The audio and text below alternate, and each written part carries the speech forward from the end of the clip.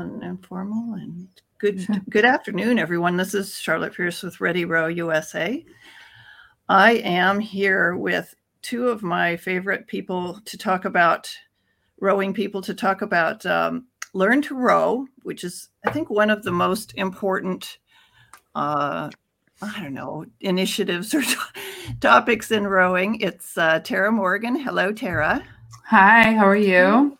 Good. Thanks for having us. You're welcome. Yeah, you are my go-to expert on Learn to Row. I know you were on last year.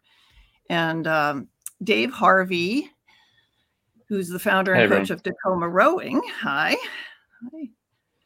And we did a club spotlight on Dave's operation there in Tacoma, Washington, a few weeks ago. So if you go to Ready Row USA, you can see the archive. Anyway, this is a picture of me in Florida in front of an alligator. So I would not recommend people go right out and after Learn to Row and row with alligators. But that was a fun time. Looks challenging. It slid into the water like right after they took this picture, and I tore off down the river. I never rode so fast. I don't think it was coming after me, but maybe. I don't know. It makes a good story for the grandchildren. Yeah. Anyway, I'm the producer of Ready Row USA, and this is the website, readyrowusa.com. It's produced by or designed by one of our sponsors, Good Inklings. Laura Williams is the CEO, and she is offering our listeners a free website audit this month or season. She'll probably extend it, but she's great. I just love her. And I love what she does for me. She does about 5 websites for me. We also have Burnham Boat Slings. Everybody knows them, and one of the best companies around. I love stopping by the regattas and talking to Peter Kermond and his crew, Linda Muri. It's one of the best companies around. Thank you so much for sponsoring us. And Dave, let's start with you. Tell us a little bit about how you structure your Learn to Row. And I was saying that we're trying to focus today on taking those new rowers who have seen this elegant sport on the water or not, or they just drop in and they learn. And how do you get them to the point where they're really engaging with the sport and the boat club? Mm-hmm. Yeah, well, Charlotte, I mean, I think one of the first things is, as you suggested, there's a lot of people who have some familiarity with the sport, whether it be through Boys in the Boat or especially out in the Pacific Northwest, where Tara and I are with the University of Washington programs.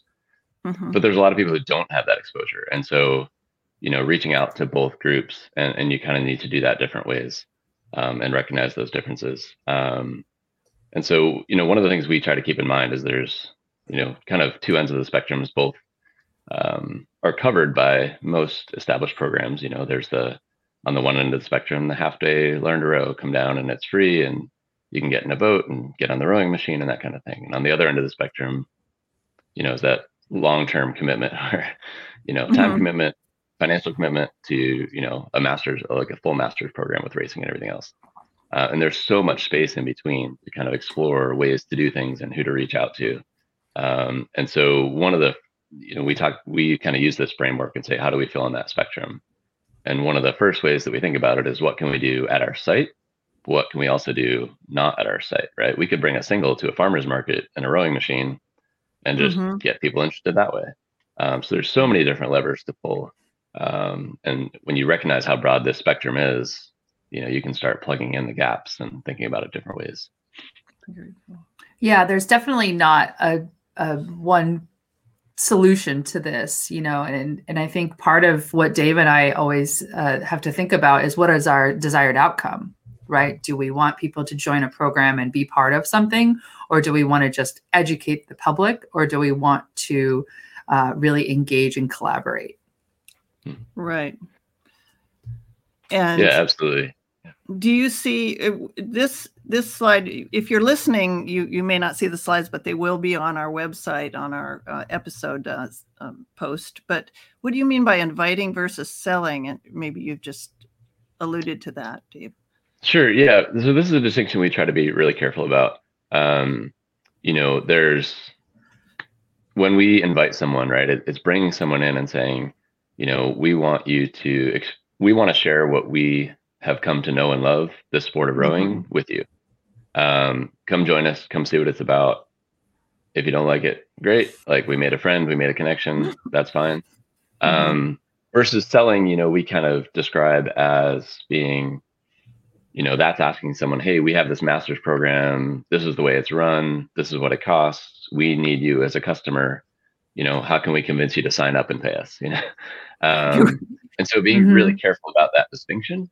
And what are we asking people to do? And this kind of grew out of our situation in Tacoma, being a very new club and being in an area where there are a lot of people who have no familiarity with rowing, and who have never been invited to row and don't know anyone who's rowed in college.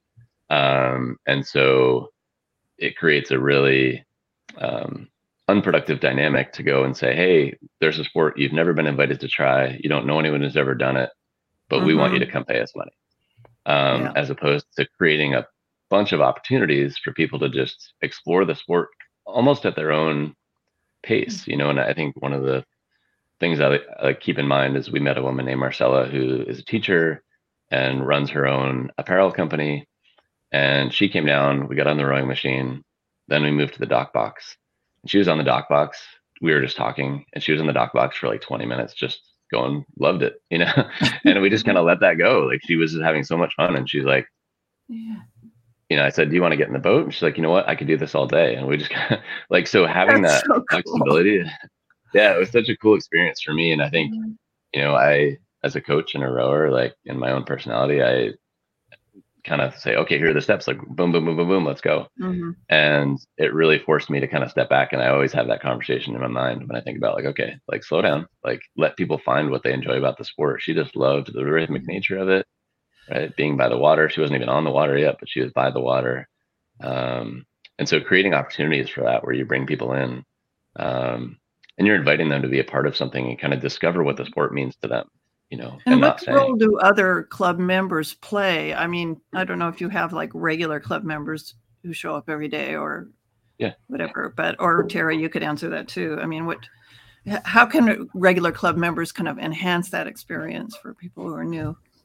Well, I think it's a cultural piece. I think another way of saying what Dave's saying is it's a pull versus a push strategy. It's something that people pay attention to in marketing, especially nowadays with social media and things.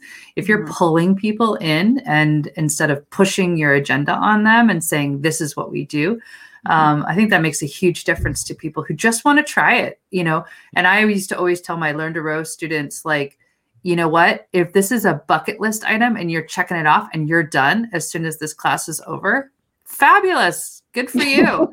If you stumble into something that you find that you could do for the rest of your life or for the next year or so, fabulous. And I think when I came in to Learn to Row as a coach, there was a big emphasis on following a model. I was handed a binder. Here's the thing. And the ultimate goal was to create paying members into the club. But I think it's absolutely flawed, because if that actually works, imagine your club actually getting 20 new members. Like, you imagine the chaos, which actually happened at the Parks Department program where I taught for over 10 years. It was too successful. They didn't know what to do with 20 to 40 new people a year.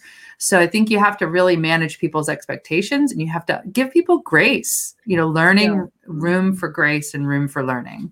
Those are very important aspects. Yeah, I think sometimes the club just gets so invested in securing these people that they don't think about just kind of letting them come in.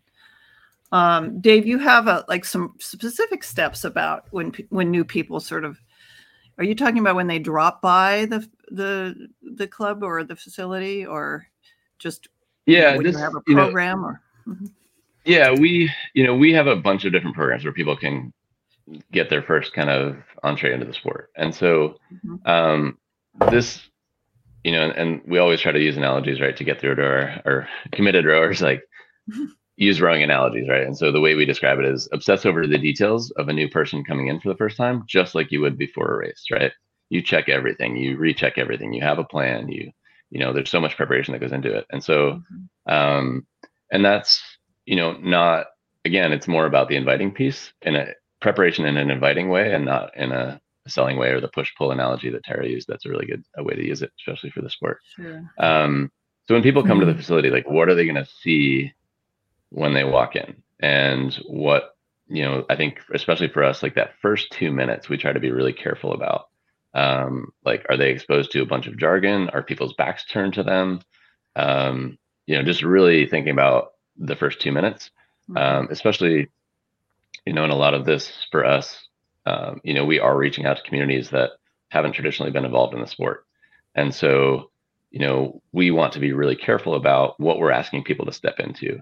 And the analogy we use with our folks is, the experienced folks is, you know, you've taken that really first awkward stroke on the water, and you got through it. And so, you know, but this, like, you have to step back to what that was like for you that first day, when all of a sudden you hear port, starboard, bow, stern, you know, all this stuff, square, feather, right? And what are you asking people to step into? And is it welcoming and fun? It's got to be fun for everybody. Yeah, Tara mentions that in her later, but yeah, go ahead. Yeah, and so, you know, one of the things we talk about is, like, we carefully kind of pick someone to kind of be that new person's ambassador for the day. Meet them in the parking lot, because we are kind of tucked around just where our physical location is. We're tucked around the corner. You can't necessarily see us from the parking lot. So we have someone meet them in the parking lot who knows what they look like,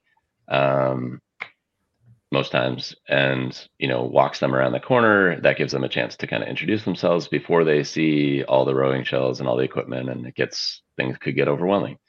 And another really important piece that we found is, you know, the new folks' names. So we put their names up on the whiteboard, and kind of expect everyone who's there to know the person's name, take it upon themselves to introduce themselves at some point. You know, not necessarily all in the first few minutes, but at some point in the day. And also, you know, learn how to pronounce someone's name before they get there, you know, and, you know, that makes a huge difference for folks. And so just little things like that, when you kind of piece them all together, make for a very different experience for new folks when they're kind of trying to come into this sport. And I think, you know, it's interesting, especially because we are reaching out so much to communities who have not been involved in rowing. We just try to be really careful about what we're asking them to walk into. And so a lot of times we'll even say to new folks, okay, if you want to, or to our experienced folks, like, when have you been that only person in that other environment, you know, and make sure that they have had some sort of experience like that, or at least reflect on it to kind of make sure we're all on the same page about what it should be like. Yeah, those are really important. Yeah, it's almost worth putting them up on your bathroom mirror. Anything to add to that, Tara? Well, I think, you know, you have to handpick your volunteers who are going to help with this. You can't just put a call out and say, hey, it's Learn to Row Day. I mean, you really need to have people who aren't the type who are going to be overly nervous or overly controlling of their situation. You need to have people who really, truly can connect, and you have to debrief them, or I called it a pre-brief, you know, doing a pre-brief before the event and say, here's what you can expect out of your experience as a volunteer.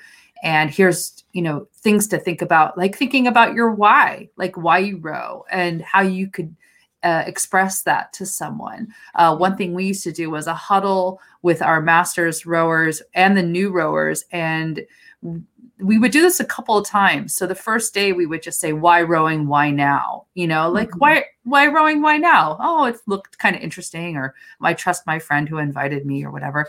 But you also ask the same question of your master's volunteers. So you kind of level the playing field by asking everyone the same kind of question in a huddle, you know, and kind of get that team feel.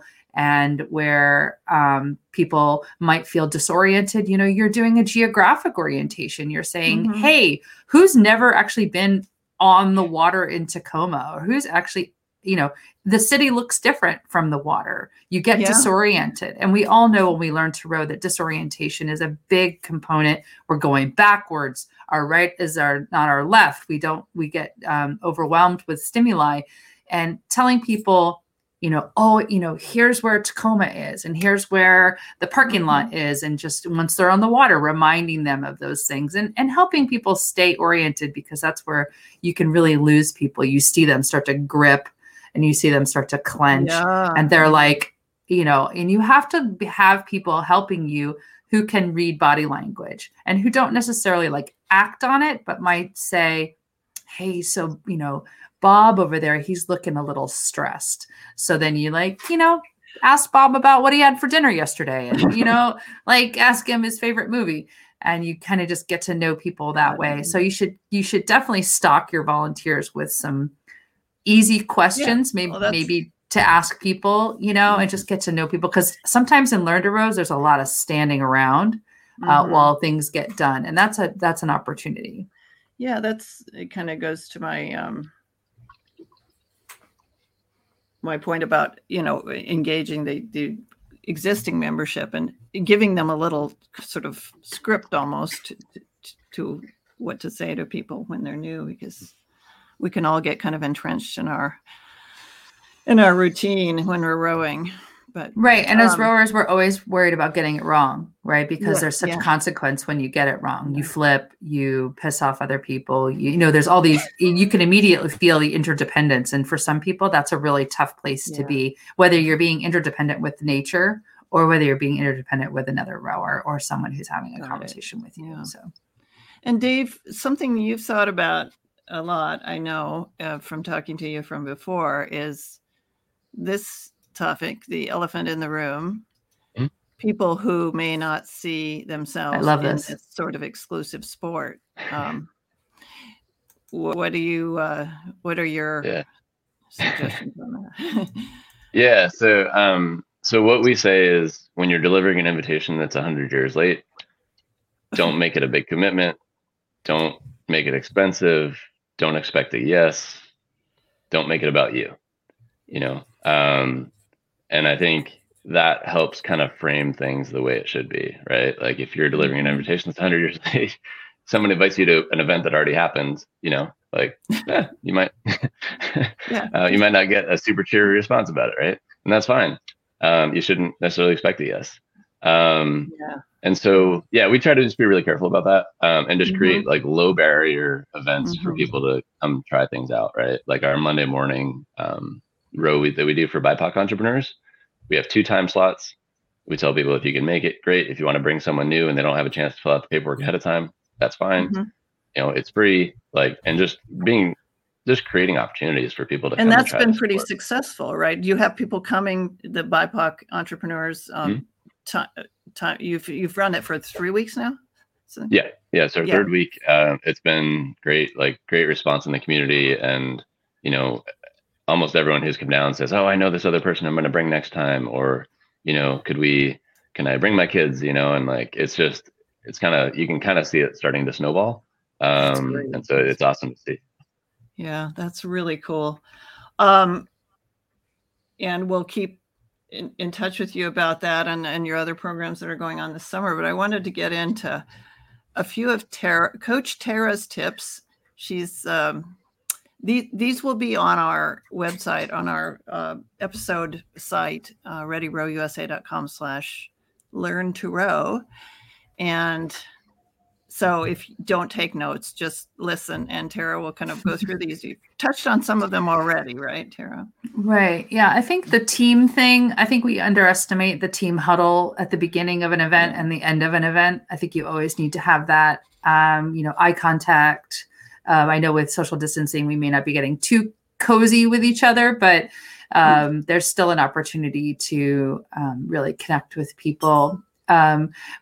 When I used to teach Learn to Row in the Parks Department program, I would be faced with 20 to 25 students in one class, and they were signing up for a 3-month class.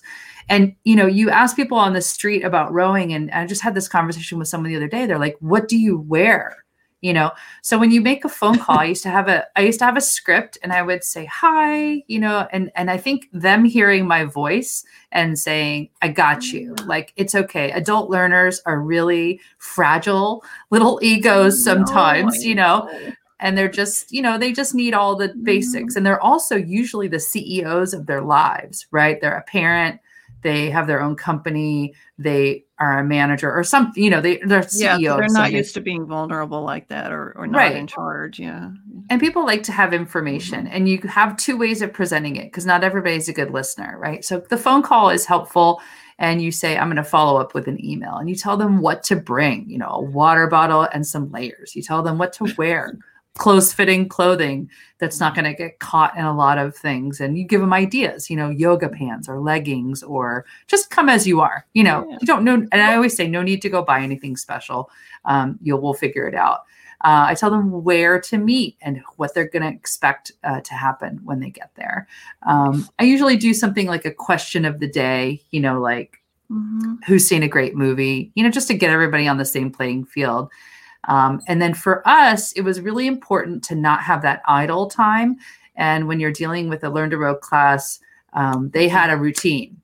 They came in the door, they put their name up and told me that they were there and signed in, right? Because that's a big thing with rowers. You got to have their name on the board, however you do that.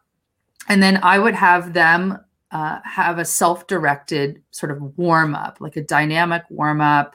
But it was something that I designed early on so that I accomplished a lot without me actually having to actively coach them. So for instance, they would come and they would find someone they'd never rowed next to before, and they would both get on an erg and they would cox each other in how to do a pick drill, right? That's brilliant. And we taught them how to do that. So you're knocking out coxing, communication, you know, pick drill, all in one thing. And bonding, bonding with your fellow. And and they're bonding. And the other thing we would do is AB 100, which was just this five ab exercises, all continuous. There's 20 reps of each. And then I actually would say to them, and you guys are going to do a 3-minute plank. And what this did was, over the course of the class, people, you know, you have to watch people's bodies. Obviously, you're not just going to let people do stuff, but it was amazing to see people progress. And I'd say, your homework is to do this every day and make it a family challenge. So include your family in the AB 100. And here's a sheet you can put on the refrigerator, and everybody can do it.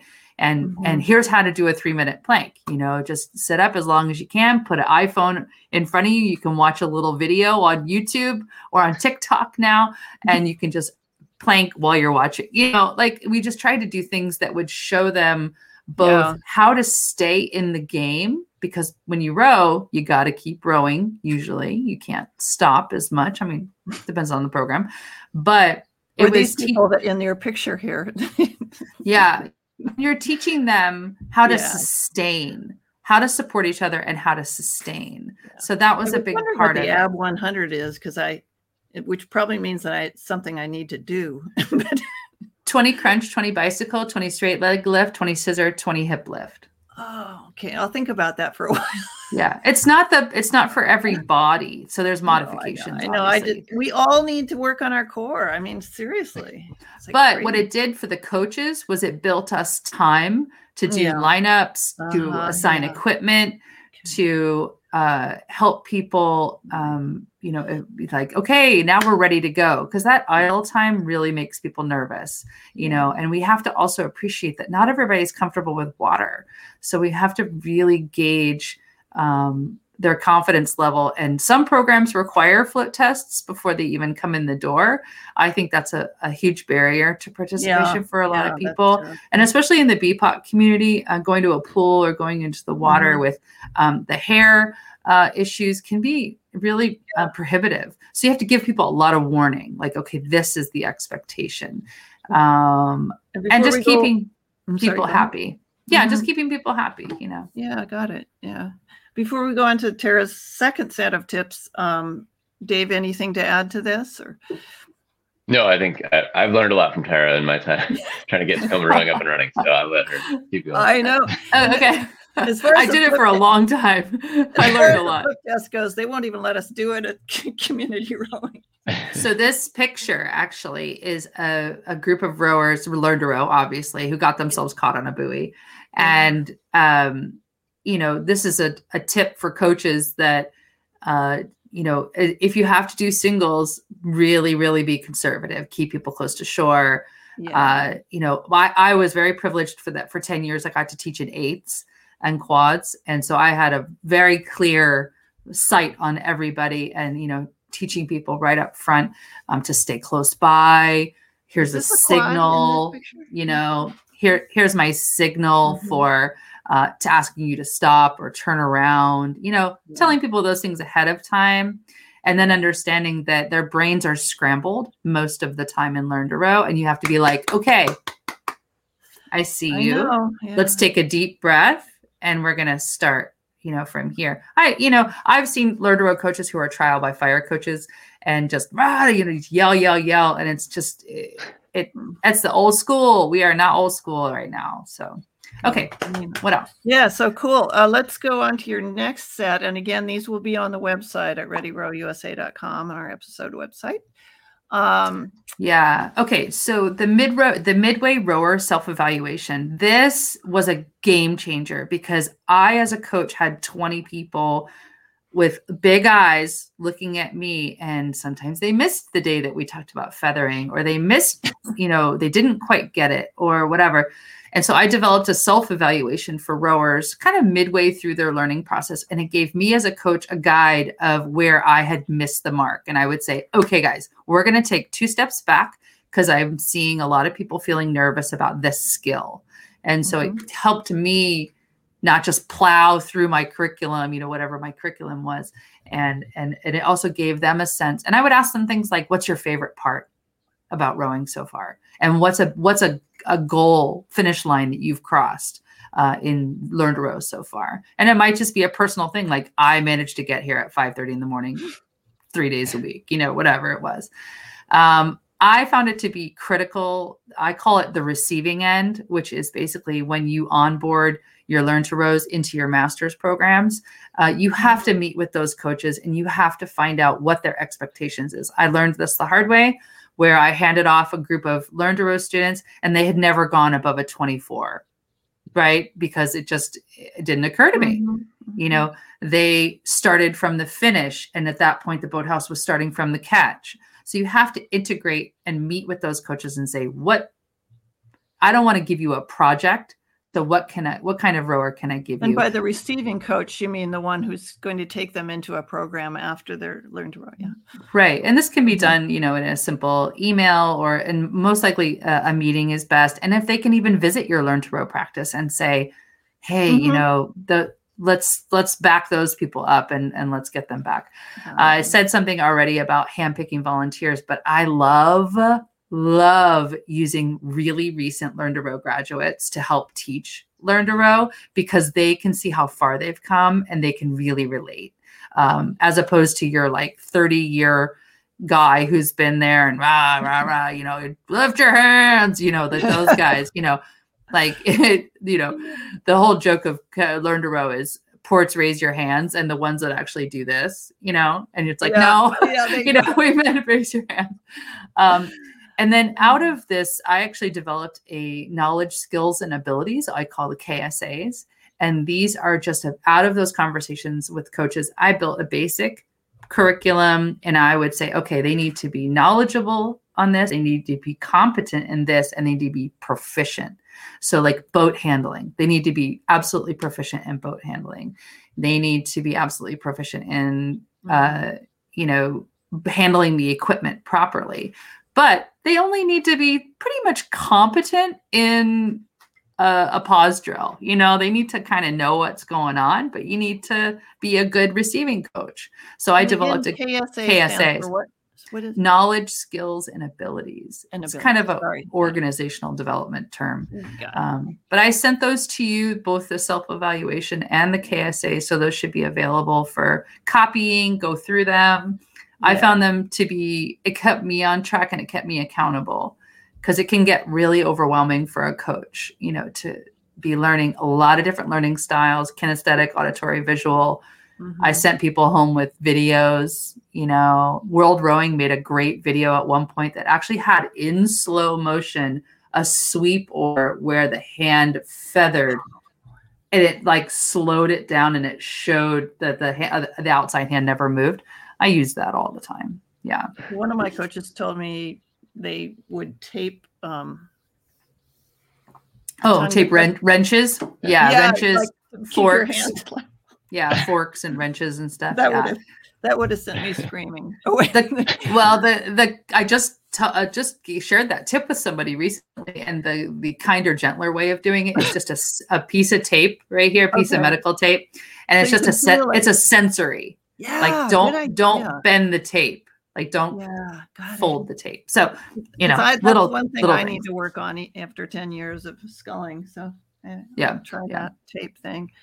And then you had a wonderful suggestion that often gets ignored, bypassed, inclusive. Well, it's never been done.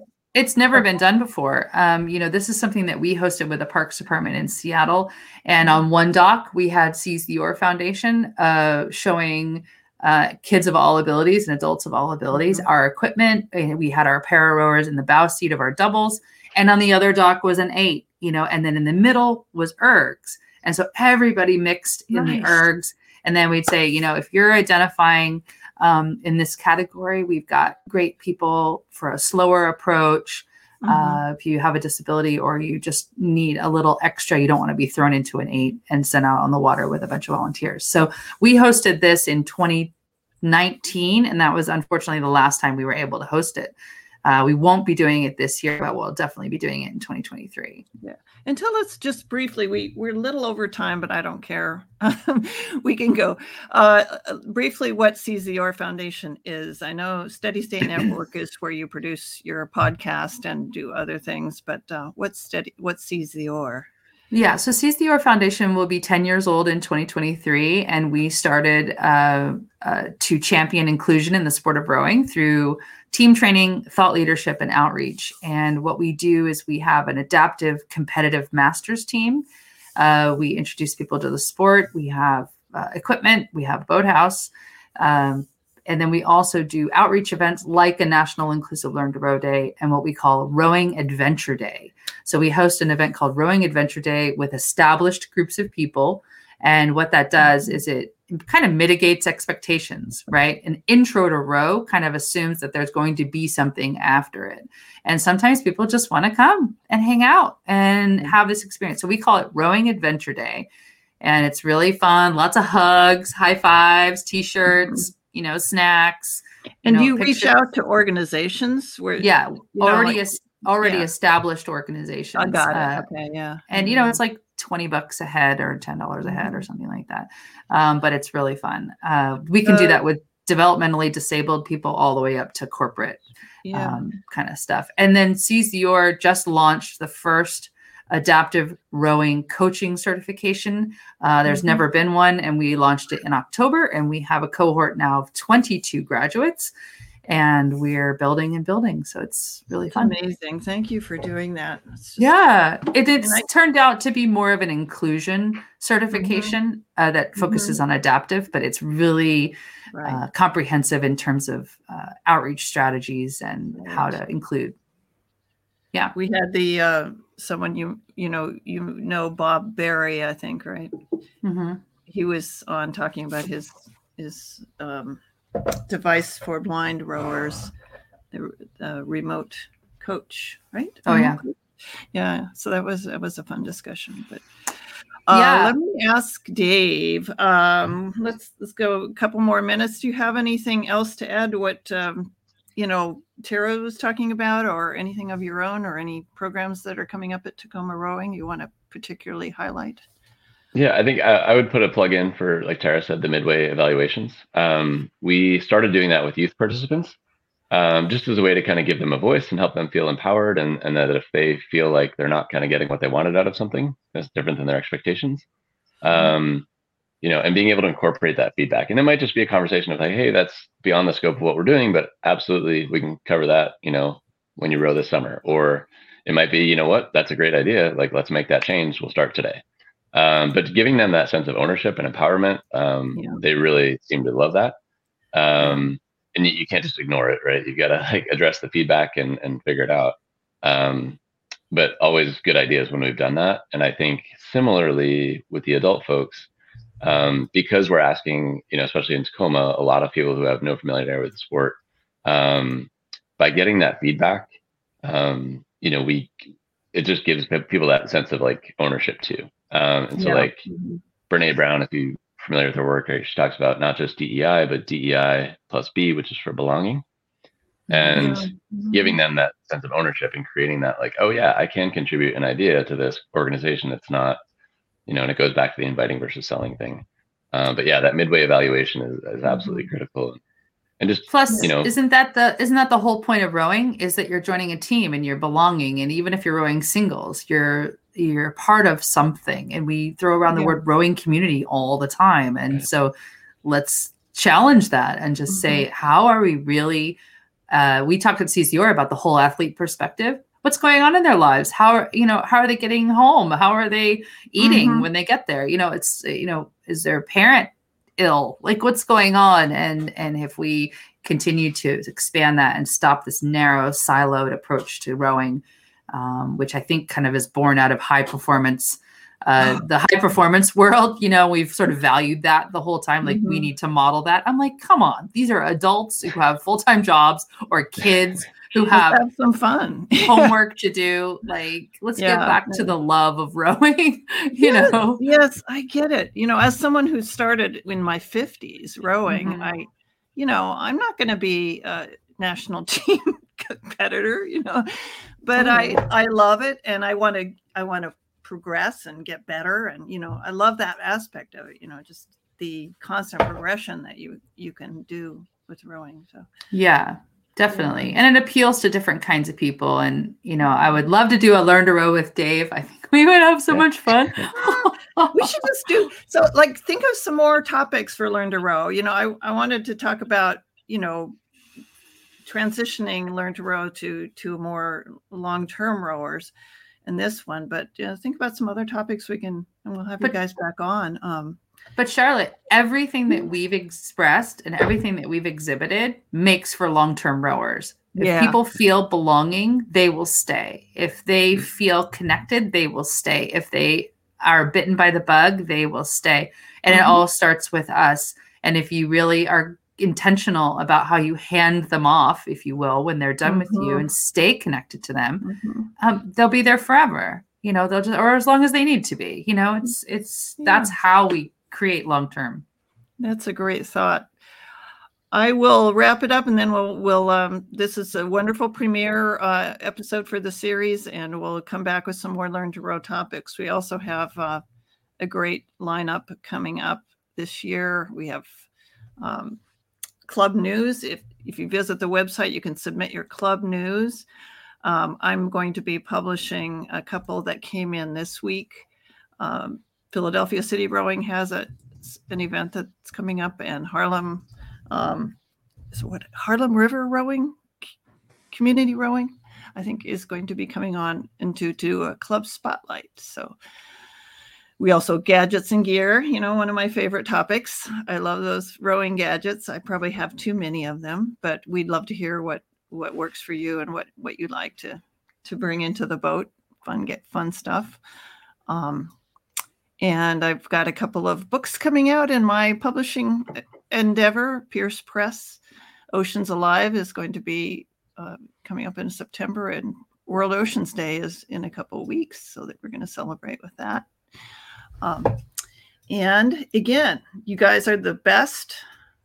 I really appreciate you coming on and talk about Learn to Row, and I think it is one of the most important topics that we could cover, you know, because it's where it all starts. Thank you so much. Thank you. All right. Yeah, thank you for having us. You're welcome. Dave Harvey and Tara Morgan.